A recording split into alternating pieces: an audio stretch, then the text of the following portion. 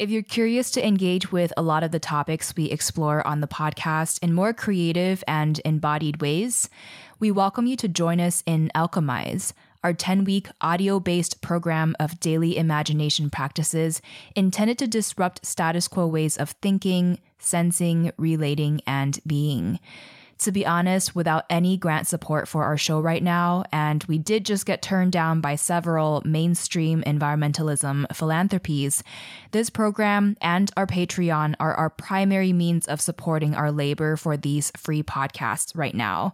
We really want to remain untethered to corporate interests, and every small contribution to our Patreon or enrollment in our program Alchemize helps to ensure that we can continue producing these vital conversations that feature voices and perspectives often sidelined from mainstream media.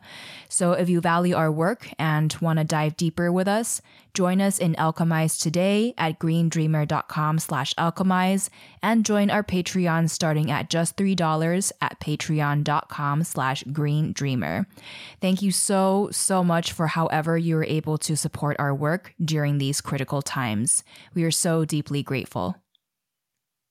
Green Dreamer is supported by our listener patrons. If it's inspired you and you're able to support this podcast starting at just $1 per month, you can head to greendreamer.com/support to learn more.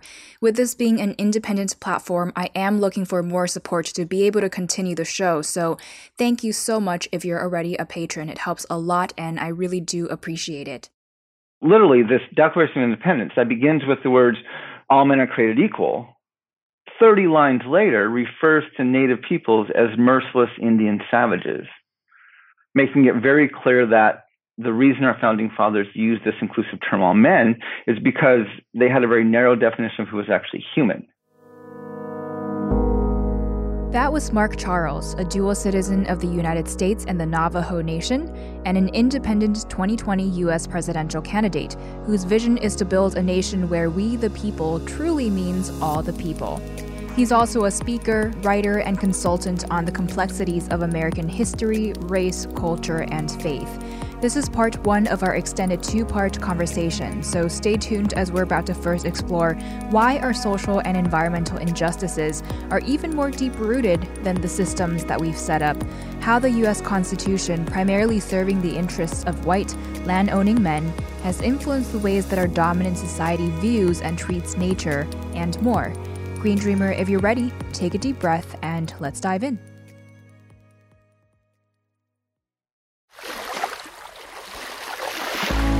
Hey, it's Kamea Shane, and this is Green Dreamer, a podcast exploring our paths to ecological balance, intersectional sustainability, and true abundance and wellness for all.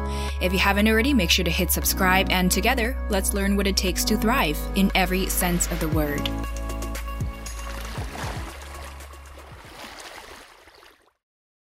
Wayate, Mark Charles Unishia, Tsin Bakajanana Nishla, Doto Higlini Bashachin, Tsin Bakajanana Dashache, Doto Chitni Dashanala.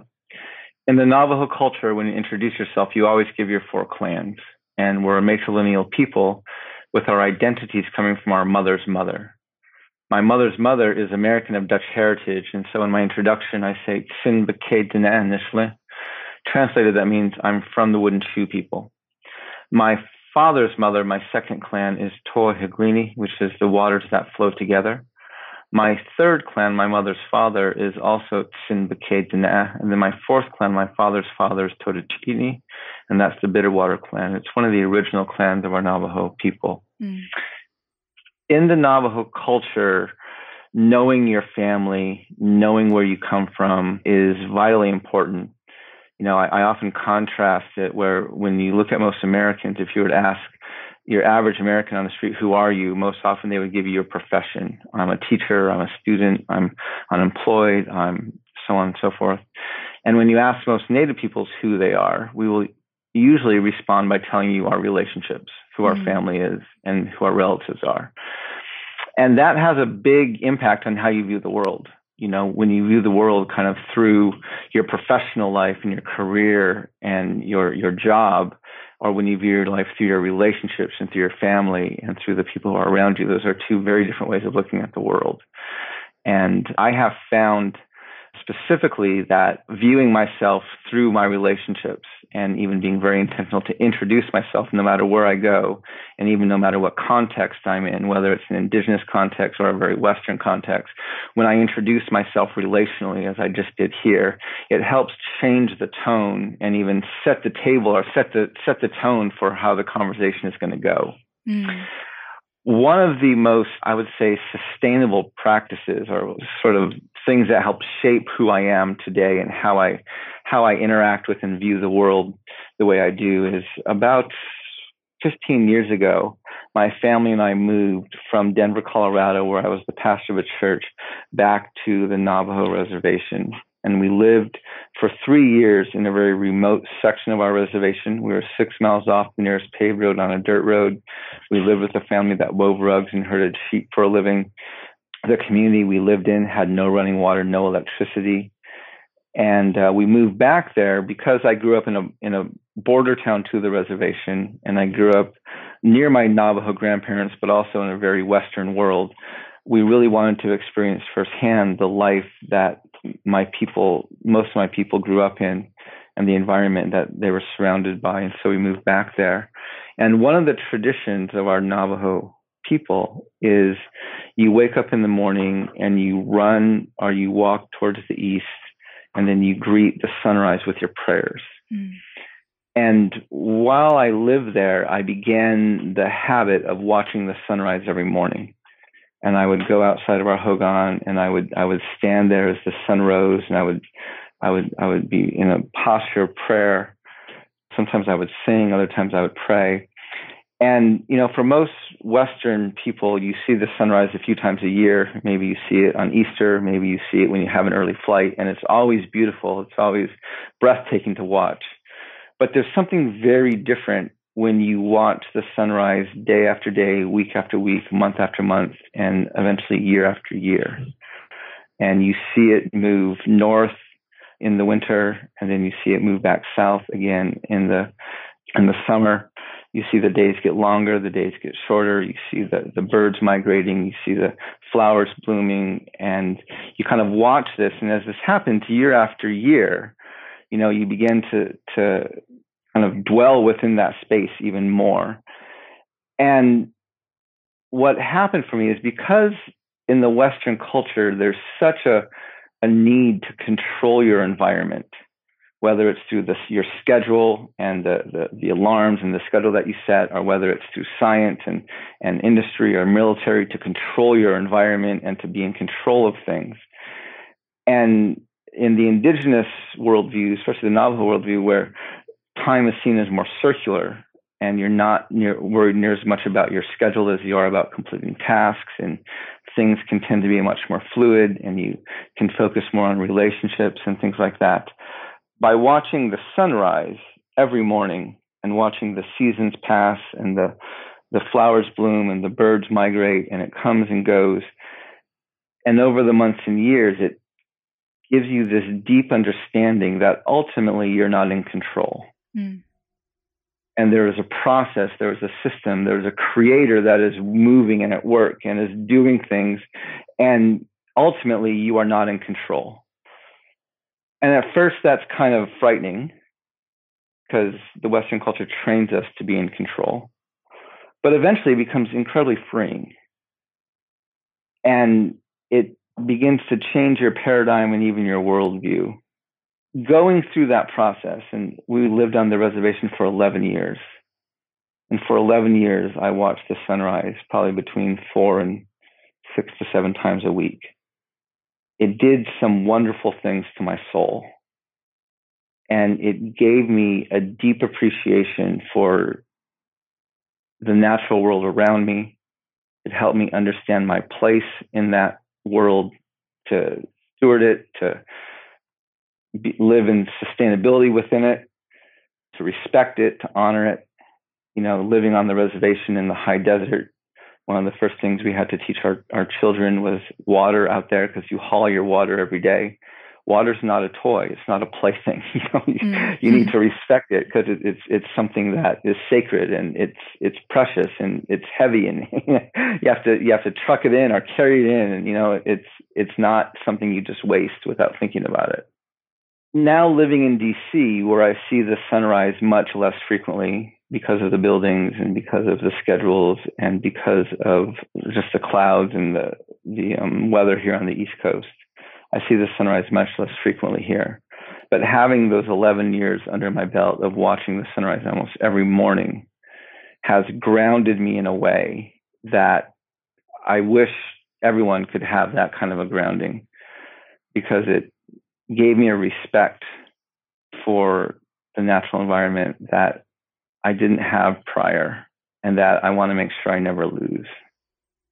One of the primary messages that you're amplifying across your work is this idea that we, the people in the United States within our Constitution, has never meant all the people. So much so that you said in your recent presidential announcement video that we should not be surprised that women earn less than men to the same dollar, that our prisons are filled with people of color, and that corporations have earned the same rights to free speech as individuals, and that super PACs can fund unlimited amounts to politicians.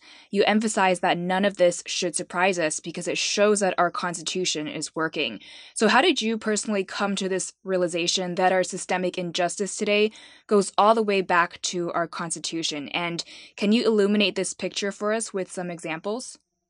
Yeah, so it actually goes even deeper than that. So in the 1450s, 1452 actually, Pope Nicholas V, the Catholic Pope, he wrote the first papal bull in a series of papal bulls between 1452 and 1493. And collectively, these papal bulls are known as what's called the doctrine of discovery. They said things like invade, search out, capture, vanquish, and subdue all Saracens and pagans whatsoever, reduce their persons to perpetual slavery, convert them to his and to their use and profit.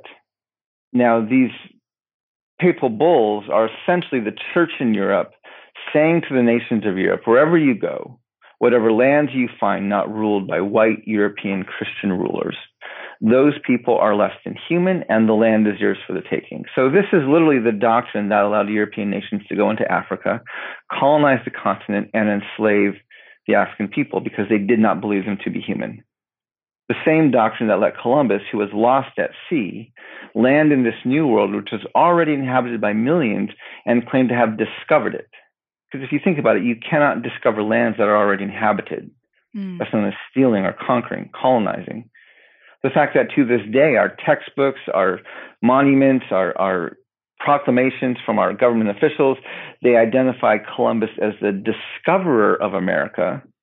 This reveals the implicit racial bias, which is that Native peoples, people of color, are not fully human.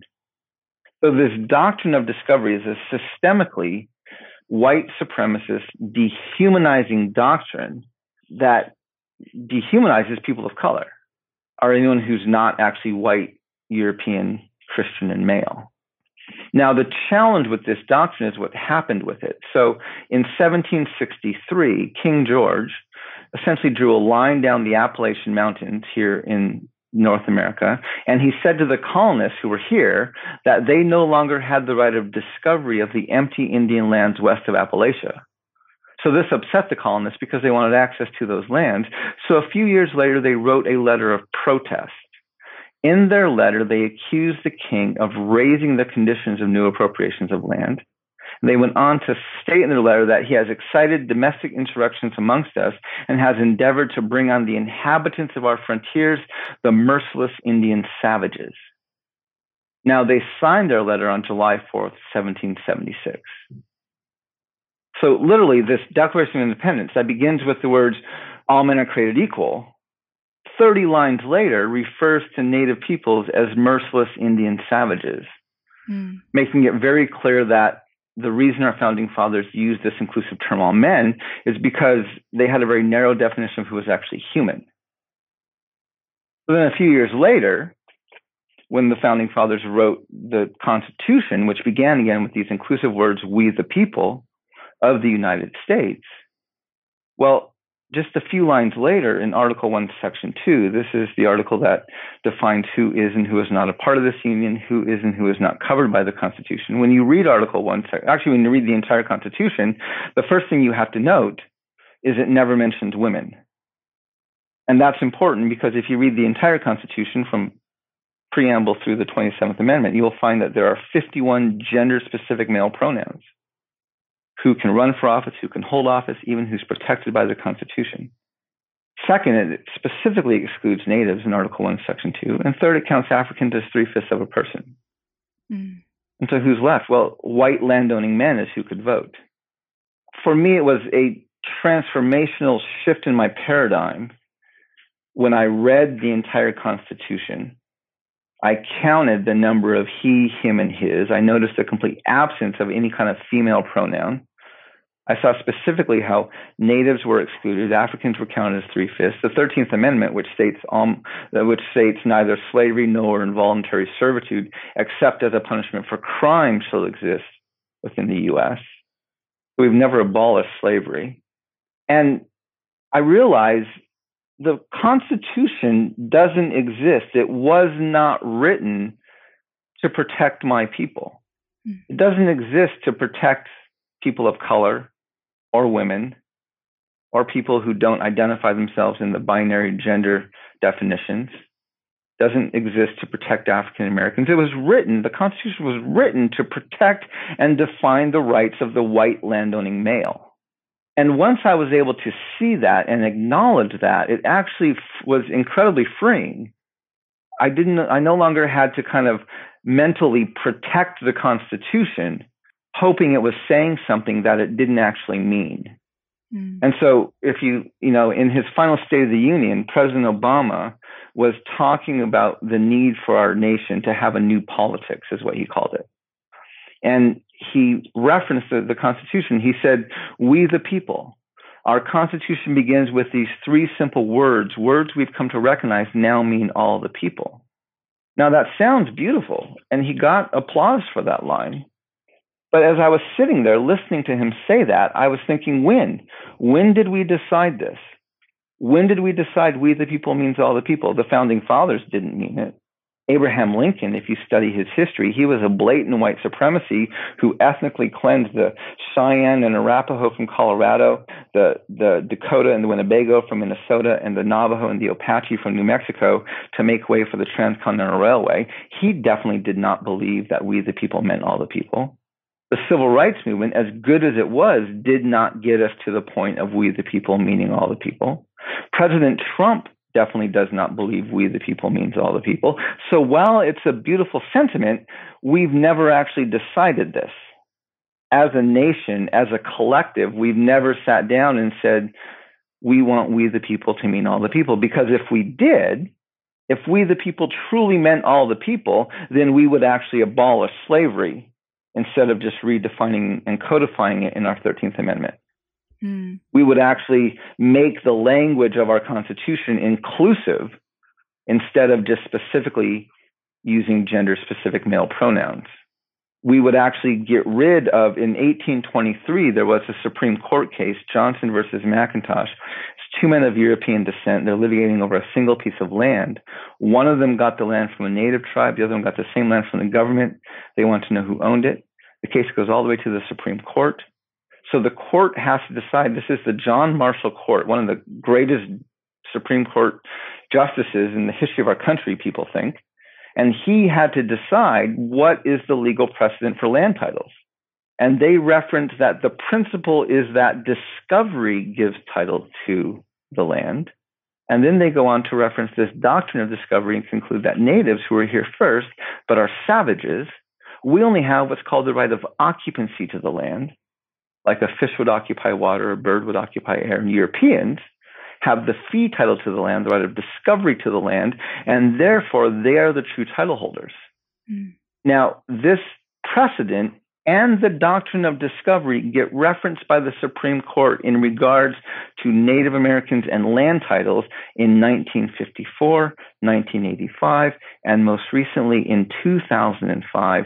And the Supreme Court case in 2005 that referenced the doctrine of discovery and concluded that the Oneida Indian Nation of New York was not able to reestablish sovereignty over their traditional lands, even when they repurchased those lands on the open market.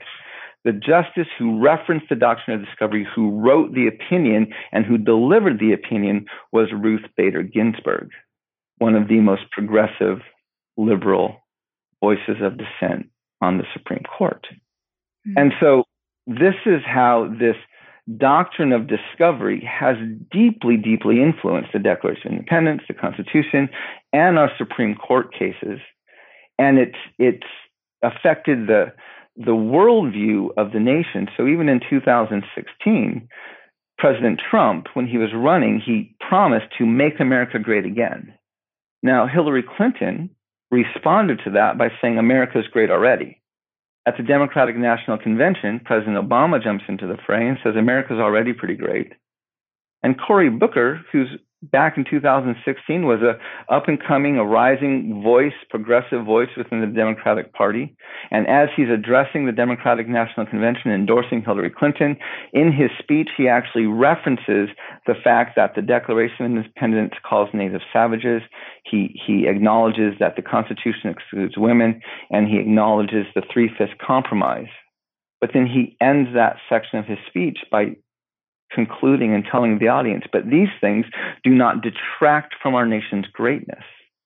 In a debate during the general election, Hillary Clinton came back to this theme and she said, America, not only is America great, America is great because America is good. And Donald Trump stopped and he paused and he said, I agree with her. I agree with everything she just said.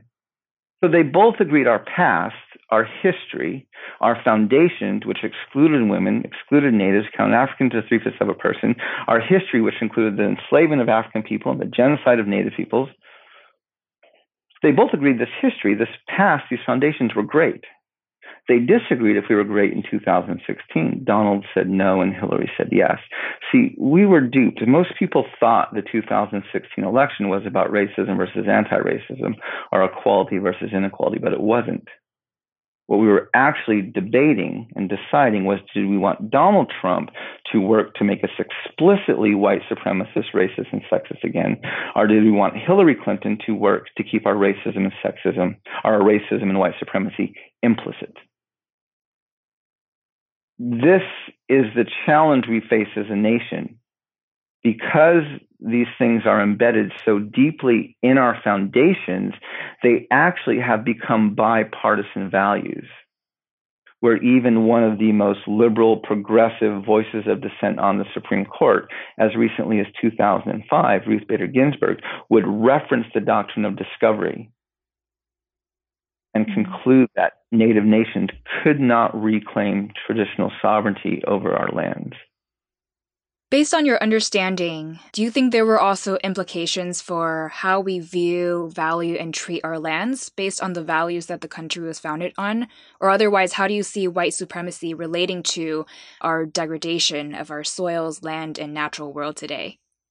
Absolutely. My father, who was a part of a study committee, this was maybe 8 or 9 years ago. This was with the Christian Reformed Church, and he was a part of a study committee, and they were looking at environmental issues, and they were looking at climate change and global warming and these issues. And he had become aware of the doctrine of discovery. I think it was through a book written by Stephen Newcomb. I think that's where he learned about it. But even if he hadn't, Stephen Newcomb, who is a fantastic author and a very leading voice on educating our nation regarding the doctrine of discovery, wrote a book called Pagans in the Promised Land. And this book highlights how this doctrine of discovery has basically infected our legal system and our social systems here in the U.S. It's affected our worldview, and it's one of the forefront books right now that's out there regarding the doctrine of discovery. I highly recommend it to anyone who has a chance to read it. And so as my father was in these meetings and they were talking about the role of the church, and this is a white evangelical church, in climate change. And my father said to his study committee, he said, well, the reason that this nation doesn't know how to take care of the environment is because they have a doctrine of discovery. See, the doctrine of discovery sets up a relationship that exploits and profits from the entire natural environment, whether it's the dehumanized people that they import as slaves, or the native peoples who they ethnically cleanse so they can have the land, to the actual environment where the relationship with the natural world for the white landowning Christian male under the doctrine of discovery is one of exploitation and profit. And so that worldview, the whole sense of stewarding the land, is not about living sustainably within it. It's about how do you extract the most profit from it.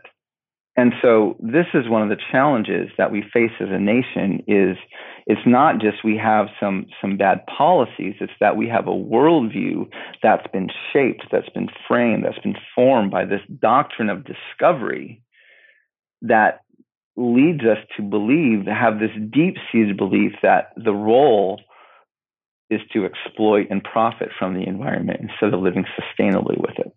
Mm. And so then the environment becomes either something you exploit or something you don't touch, and you only preserve it.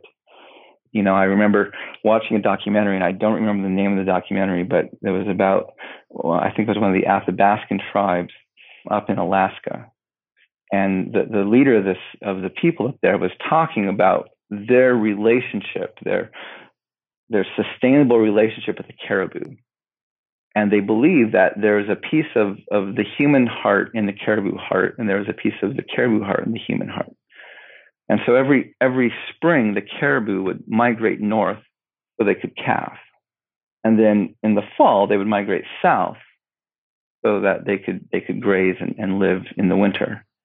And the people, he said, we would never hunt the caribou when they were migrating north. And he said many environmentalists loved us and applauded us and said, that's so great. He said, even if our people were starving and we had famine and we weren't able to feed ourselves, we still would not hunt the caribou when they moved north. And he said a lot of environmentalists loved that and applauded that. But then when they moved south, we would hunt them without remorse, not to destroy them. But again, they depended on the caribou for their daily living. This is how they got their nourishment and their food. And so when they came north, after they had calved and they could hunt them in a sustainable way, that's what they would do. And this helps understand some of the difference between the native mind and the Western mind, where in the Western mind, you either exploit something until it's completely gone and then you move on to something else, or you preserve something and you never touch it. Mm. And in the native worldview, there's a relationship between, yes, we need the caribou because they nourish us and they provide the blankets for us during the winter, and we need the caribou, but we also have to deeply, deeply respect them, and this is why we never hunt them when they head north, because they have their calves, and if we kill a mother with her calf, we're basically killing two lives and only getting the benefit of one. This is the relationship that the West has by and large lost with the natural environment. It's either something you exploit until you destroy it, or it's something that you preserve and you never touch it.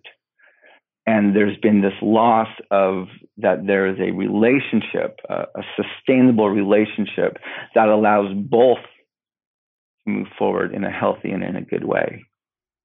It definitely feels like it's been really hard to find an ongoing balance and an ongoing relationship with nature within the dominant views of even the environmental movement. Yes. And I would argue a lot of that is because, one of the stories that I tell to help people understand this, when we were living in the Hogan, and I was learning how deeply marginalized our people were, and how the rest of the nation, we were completely off the radar of anything on a national level on the reservation. And this was making me very upset and very angry. And I was trying to understand how to describe this to people who were not native, of what it felt like to live on the reservation and be a part of this nation, but be completely marginalized from it. And I said to them, it feels like our native communities are this old grandmother who has a very large and a very beautiful house. And years ago, some people came into our house and they locked us upstairs in our bedroom. Today, our house is full of people. They're sitting on our furniture. They're eating our food. They're having a party inside our house. Now, they've since come upstairs and they've unlocked the door to our bedroom, but it's much later and we're tired, we're old, we're weak, and we're sick, so we can't or we don't come out.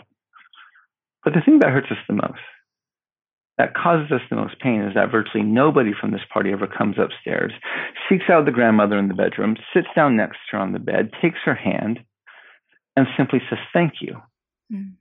Thank you for letting us be in your house." Now, some people would say that's way too simplistic. You need so much more than a thank you. Well, to say thank you requires a shift in your paradigm. See, right now, I would observe that our nation is dominated by 300 plus million undocumented immigrants, people who never asked for, nor have they ever been given permission by the indigenous peoples of this land to be here. And they run around acting like they own the place. Most of them came from Europe. And our indigenous communities, 6 million of us about, give or take, we are treated as unwanted guests in someone else's house. And what we need for a reversal of these roles. I think this is at the heart of our nation's problem, which is we have a reversal of roles. And we need, in some very real and practical ways, this 300 plus million group of people to understand that they are guests in someone else's house. And we need our indigenous peoples to stand up and reclaim our space as the indigenous hosts of this land. And that's what I see happened at Standing Rock, where you had, for the first time in history even, tens of thousands of Native peoples, hundreds of tribes coming together, committed to the teachings of our elders, committed to prayer and peaceful protest, in a unified voice, saying to this nation, you cannot drink oil, and water is life. This was the indigenous peoples in a very unified way trying to tell this nation, you have to live here differently. When what we have is again, hundreds of millions of people who've left their lands, they've left their stories, they've left their creation stories, they've left their communities, they left their relationships, and they've come here seeking some sort of promise of prosperity. They've never asked for, nor have they ever been given permission to be here. They have no idea why the mountains lie where they lie. They have no idea why the rivers flow where they flow. As a result, they live here like someone lives in a hotel room, where you don't pick up after yourself and you don't worry about the dirty towels or the dirty sheets because someone will come in behind you and clean up after you.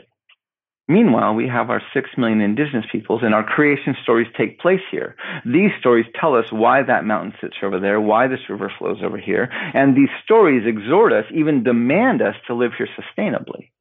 And this is the reversal of roles we need. This is where we need our indigenous peoples to step into our role as the host of this land, to teach the people who have no stories here why this mountain sits over there, why this river flows over here, to share our connection to this land, and to train them to live here sustainably.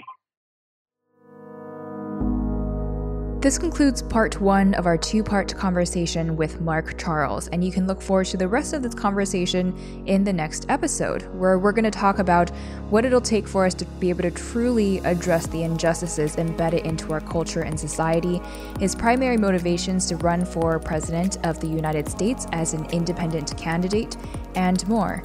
As always, you can find the show notes to this episode at greendreamer.com. You can subscribe to Green Dreamer's YouTube channel by going to greendreamer.com/YouTube. And you can come say hello to let me know that you're tuning in on Instagram at Green Dreamer Podcast and at Kamea Shane. Thank you so much for joining me today, and I will catch you soon in the next episode.